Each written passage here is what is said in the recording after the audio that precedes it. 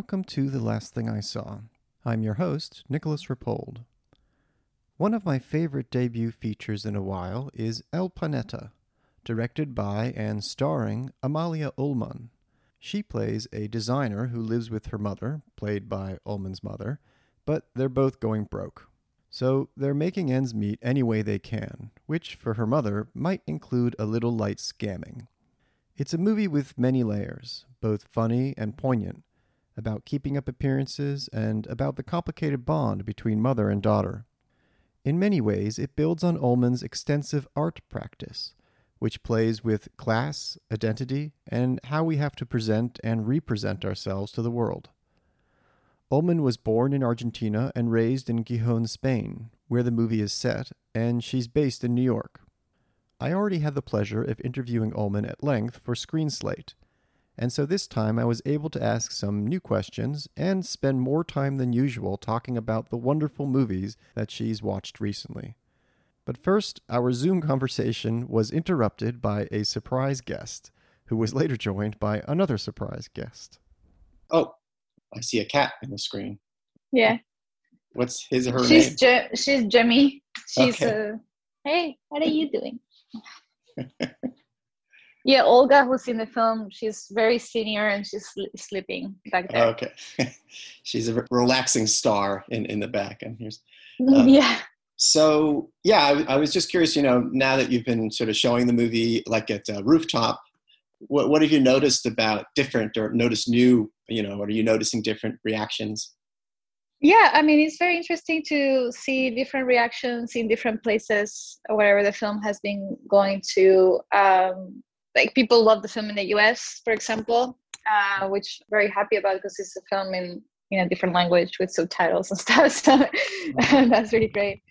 And then it worked really well in Russia and Eastern Europe. Like, people really, really love the film. And I think it's because there's a lot of people that care a lot about appearances and it's like post-Soviet Union, like luxury items, blah, blah. So I feel like a lot of people have parents that are kind of like that, or people my generation that went to study in London or something. And they were like the first of their family to go to college or something like that. So yeah, it's interesting to see how different cultures react different ways or laugh at different points of the film. Mm-hmm. Or consider certain things more or less taboo, like, for example, in Spain, I don't know, the morning after pill or anything related to feminism is pretty, advanced, I don't know, in the sense that, it's a normal thing, you don't really think much about it. And my mother went to New Horizons in Poland, which is an independent film festival, but as a country, Poland is, way more conservative, and she was a bit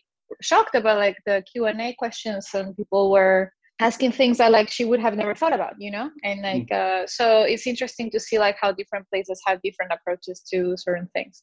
Yeah. Were people generally seeing it as just mostly a comedy, or were they, because I could see that some audiences would maybe not see, and that's part of what I like of the movie, is that it has these layers to it, but there's also, you could just sort of watch it maybe as just this kind of adventure in a way. I think it all depends on your background, and if you if you understand whether we're going through or not. I feel like a lot of unless they have a lot of empathy and they're cool and understanding, a lot of people that are from a very more privileged backgrounds don't understand, they're like, oh, why are they getting a job and being happy with a little job? And it's well, have you ever tried to look for a job? Or have you ever been to a homeless shelter? Or how devastating that is to have to go, And also people that have never struggled, they don't understand how it takes a long time from the moment where you sort of either become homeless or you're facing that to the point where you're in the street or you're wearing rags, it doesn't happen instantly. You're still wearing your clothes. You're still having some access to a computer or something, Right. So I feel like some people are maybe confused about that if they have no. But I mean, that's the whole point of the film, is to show that process, that it's not a thing that just happens overnight, but it's something that slowly, gradually happens. Yeah. Yeah. I wanted to ask also about directing yourself. what that's like, because obviously in your art practices you've done a lot of self-staging and self-presentation. How is it different when you're doing that in a movie? For me, it's always like it's kind of comical in my head because I imagine like being on set. There's a lot of running back and forth to look at a screen. So yeah, I mean, that's kind of like how I work anyway. So I'm like pretty used to like running to the screens, checking if that was good. It's definitely much better to just direct and look at the actors. I mean, like 1,000 times. But I was very lucky to have the help of my assistant director, Carmen Roquegual, who is someone I really trust. She's extremely intelligent, and like she also helped with production, but she's like hands-on on everything and super creative solutions to everything. And I trust her. So like many times if she said like, that's a good one, I'll be like, okay, that's a good one, you know? And it was like a very, very good thing to have someone to trust with like such a important task, you know? Yeah. And in terms of crafting the image, the long process of that, did you have like a lookbook in a way of like the kind of particular quality or texture of the image you wanted? Well, yeah, I mean, it was a very conscious decision from the beginning to do black and white. And it was a very important conversation with Carlos Rigo, who's the cinematographer, and he's brilliant. And he really did an amazing job with the black magic pocket and with really good lenses. I mean, he was like an amazing photographer. Like, he really did magic with that. And we did have a lookbook of like, not a very extensive lookbook, but more like, I really love the black and white in Sunset Boulevard, for example, which is like a very rich, contemporary, like beautiful black and white.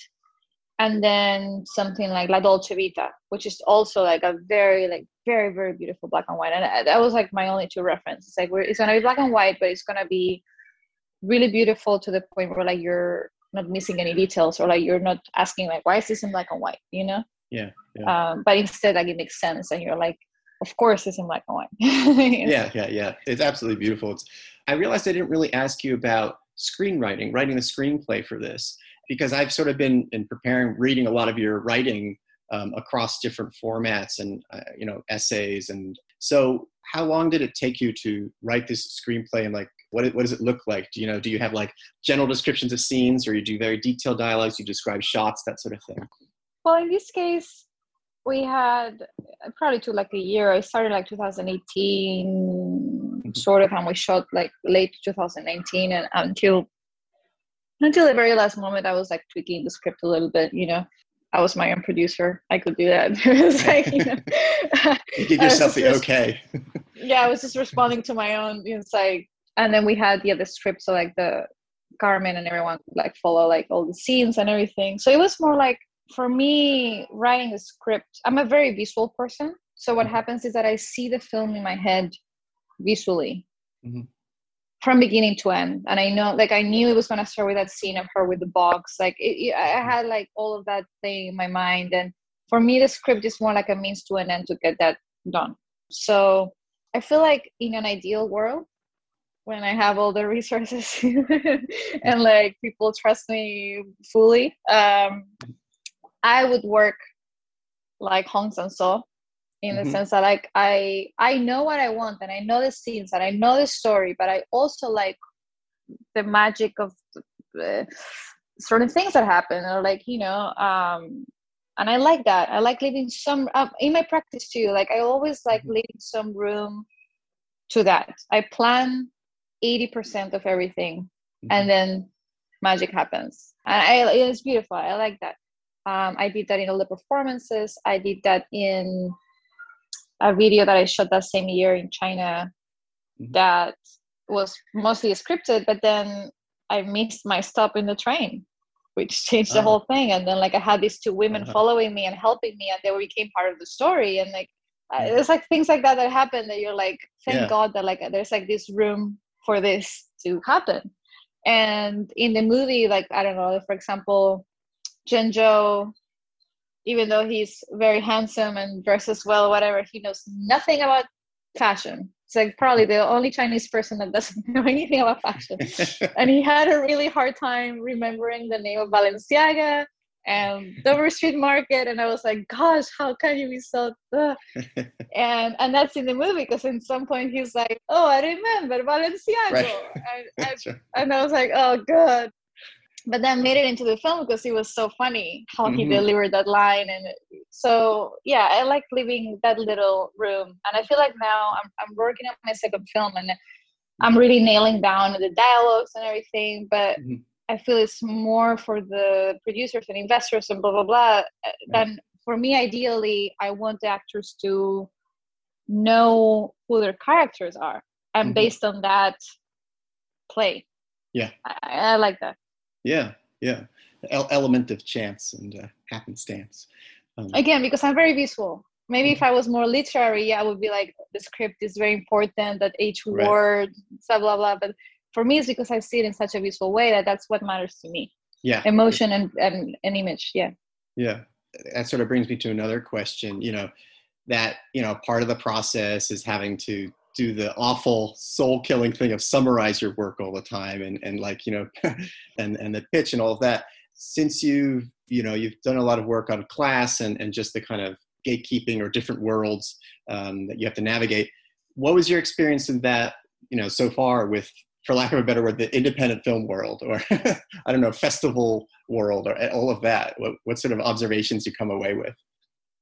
No, I mean, it's definitely a very how you say, like, very incestuous world where like everyone knows one another, blah blah. But I mean, so is the art world, to be honest.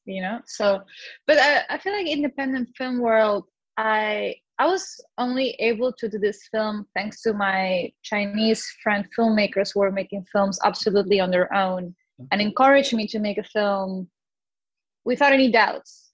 They were like, go ahead, of course you can make a film, like just grab a camera and like and I was like, oh, that's how I think about my art practice. Like you just do it.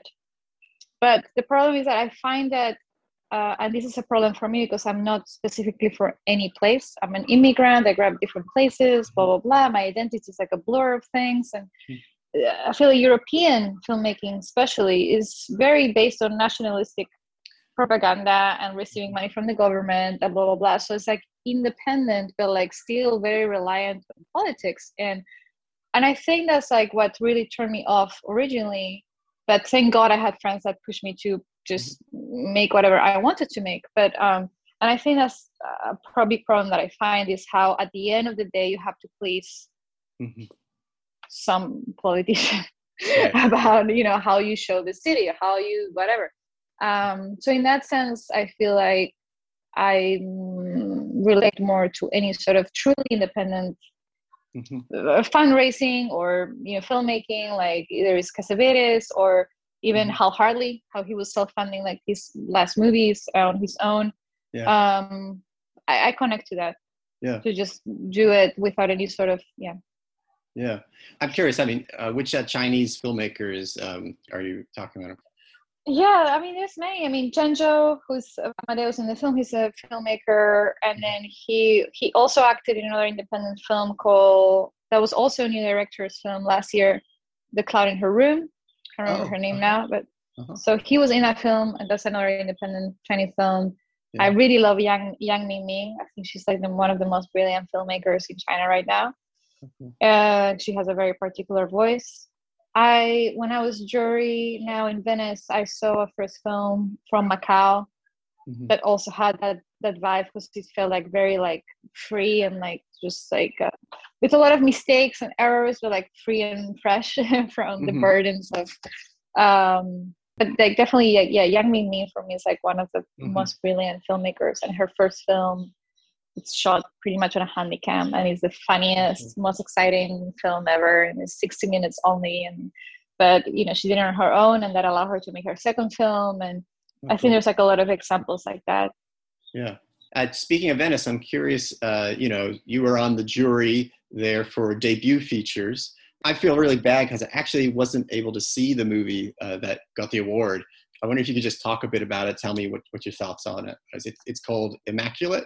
Immaculate. I mean, we were only 3 jury members, and I I loved the film so much. I was so happy that they agree with me, because I felt that it was just gonna be my subject. I loved it. I was like, I loved it, but who knows if they'll like, I was like, Right. oh, whatever. But then they loved it too. So it was like a very happy moment. We're like, oh my God, yes. Right. So it was very exciting because, there were some good films across the board, but generally also a lot of repetition and a lot of, a lot of repetition. I feel like in general, like I watched the same movie all over, except for the films that caught our attention, that felt like a thing on their own. Like everything else felt like a continuum of like European independent filmmaking, whatever. Yeah. It's like this thing. And then you had like someone with a voice that would be like, oh, this is like interesting and I'm excited to look at it. Sadly, Immaculate was the last film we saw. Oh, really? So it's like, that feeling of like, gosh, like, there's like some good films here, but like I was not crazy about, or maybe only one. I was like, oh yeah, this is good. And then watching her film, it's fascinating. It's like a really great film, especially how it works with the emotions of the viewer, because you never know where you're standing. You think you know what's going on, and then next thing you know, it's like, oh, what? It's just like, it's very well done in that sense, where like he knows what he's doing, very limited resources, but like, the little resources that she had, like they're put to work 100%. It's like, and I love the film. It's just like a very, very fascinating and really great director-actor connection, which I didn't see in other films. I feel like most films were very technical, very well done or whatever, but like the relationship between the director and the actor was more technical and more like focused maybe on the photography, or and maybe for me, I also felt like this movie spoke to me because there was that connection between the director and the actor that I really liked. So yeah, I guess I'm sort of shifting into the part of the podcast where I asked, the last things you saw. So, did you see anything else, there in Venice? Yeah. I mean, there was this other film called Erasing Mark that was also good. It was very interesting how, in this case, it was definitely more technical, and this director works with commercial work a lot, so you could see that it was very polished and very like, his use of sound was particularly really great. I mean, the actors were amazing and everything was very great. A very beautiful black and white. It just felt like a dream. When a movie really like traps you in this weird thing, and like it was very interesting because it was very abstract, but you always knew what was going on. Even though it was not that clear, but like it trapped you in that sense, and you knew exactly what was going on. The actor did a great job, and then the use of sound was really amazing. And then I saw a bunch of shitty films that I shouldn't say anything about. That really upset me because like I'm very emotional about bad films. Yeah. I mean, not even bad, but like mediocre. Like I makes me angry. Yeah. I have that feeling too. Yeah, but I mean, it was a funny experience because like I had never been a jury, and as an artist, I always watch things that interest me or inspire me, and I rewatch a lot of stuff that I already like. Like I rewatch it, and it was funny to be forced to watch so many films, and most of it felt like eating like steamed vegetables, because it's like all this like very And then so I was really craving American cinema. I was like, I have to watch. So I remember we went to see Halloween Kills. Oh yeah, I saw which that. is not great. It's like but in that context, it felt like like said, it was like eating a McFlurry. It's like it sucks, it's disgusting, but you needed it. Yeah, and that's how it felt. I was like, like, a very simple narrative and like special effects and fights and blood and like whatever. And so that's how I was by the end of the experience. It's like, please give me trash. And anything since then that you've liked? I always like to ask people what their plane watching is, because I find I watch the weirdest things on planes that I would never watch otherwise, just during the flight. I was bad. I only watched Larry David's Curb Your Enthusiasm on the plane. But that's mostly because I slept through most of it because I was so tired from the festival and everything that I just slept. Well, I mean, this was a while ago, but it was like one of those experiences that I'll never forget because I really liked it. I watched First Reformed on a plane. Oh yeah. And I mean, I love that film, but I just also remember like being on a plane and watching it and falling in love with it. And then this very, very strange African film, Crumbs. Yeah, Crumbs. And it's a very, very strange film. It's a very good film. And I remember like I randomly picked it on an airplane. And it's one of those things that you discover like your new favorite film in a way. And you're like, whoa. Yeah, but what else? I guess I saw Maggie Gyllenhaal's film because it was in the first. Also, like it was a view film. It was surprisingly good. Obviously, I mean, and this is, I guess, makes sense. Like directing the actress, she was amazing. I think. Yeah. That was, you can see that an actor is directing. It was very good. What's the name of the actress? I forgot. The one in Shades of Grey. Dakota Johnson. Yeah, Dakota Johnson. She was actually really, really good because it took me a while to realize it was her. And I feel like it was her character was very brilliantly done because usually when they want to do white trash in films or whatever, it's like a caricature and it's like very over the top or whatever. But her character was so nicely done. And it took me a second to realize it was her because it's very transformative, but not even like makeup or anything, but just like in like her spirit. And that was very nice to see. Yeah. I also like the interplay between her and Olivia Colman. They have those scenes where it's like Dakota Johnson's like knows she recognizes something in Coleman's character, but can't quite get there. Yeah, it's very interesting, like the rapport they have with one another, because you never know what's really going on. It's confusing. Yeah, what else? I mean, before heading to the festival, I was watching way more films. I loved Annette. I love Annette. It was so wild, so crazy. It's great. I also love The Woman Who Ran by Hong Sang-soo, which apparently is the first film he does after being sober. Which made me happy it was good and not like he lost his mojo or something. Right. And I was gonna say good cat scene as well. The cat scene was so good. Gosh, the cat face at the end of it, it's just so amazing. Yeah. Yeah, I mean that cat scene, wow. I was like, that's gold. The cat staying there and then the zoom into the cat. Oh, here's Olga. Oh, hello, Olga. Hi, Olga. Oh. She's got places to be.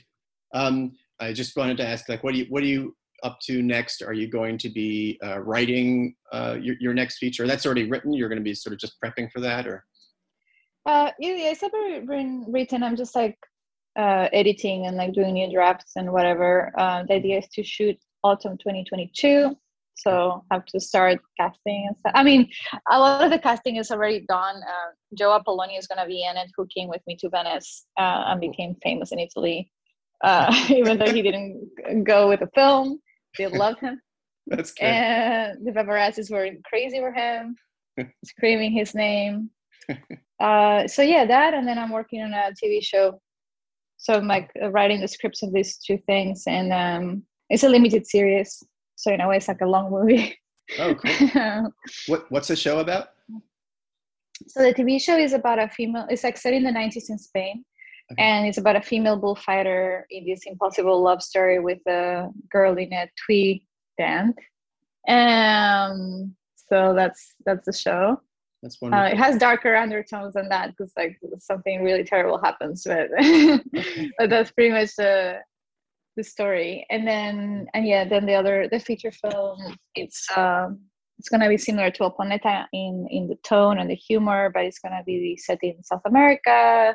It's gonna be shot in color, and the music will be more like cumbia music. Okay. The tone of it, and it's pretty much like a love erotic story, during the worst possible health conditions, and it tackles Monsanto and like the transgenic soya plantations, and so it's like a sort of like a rom-com or like Japanese pink cinema. I feel like that's like also a very big inspiration, and like the sex will be very like I wouldn't say explicit, but like there. But against the backdrop of the world. Against the background of the world ending, yeah. And that's another film that I would like to recommend that I really like. It's from that tradition, but it's a newer film. It's called Woman in the Wind. It's a Japanese film where like the main character is so horny, like crazy, and it's really good.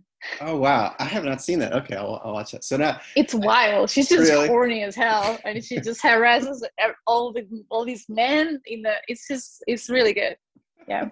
Great. Well, I have a really great viewing list now, thanks to you. So I'll go off and watch these. But Amalia, thank you so much for taking the time to speak. And yeah, congrats on the release and good luck with everything. Thank you so much. You've been listening to The Last Thing I Saw with your host, Nicholas Rapold. If you like what you heard, please consider signing up at rapold.substack.com. Special thanks to the Minarets for the opening music from their song Montserrat. Thank you for listening.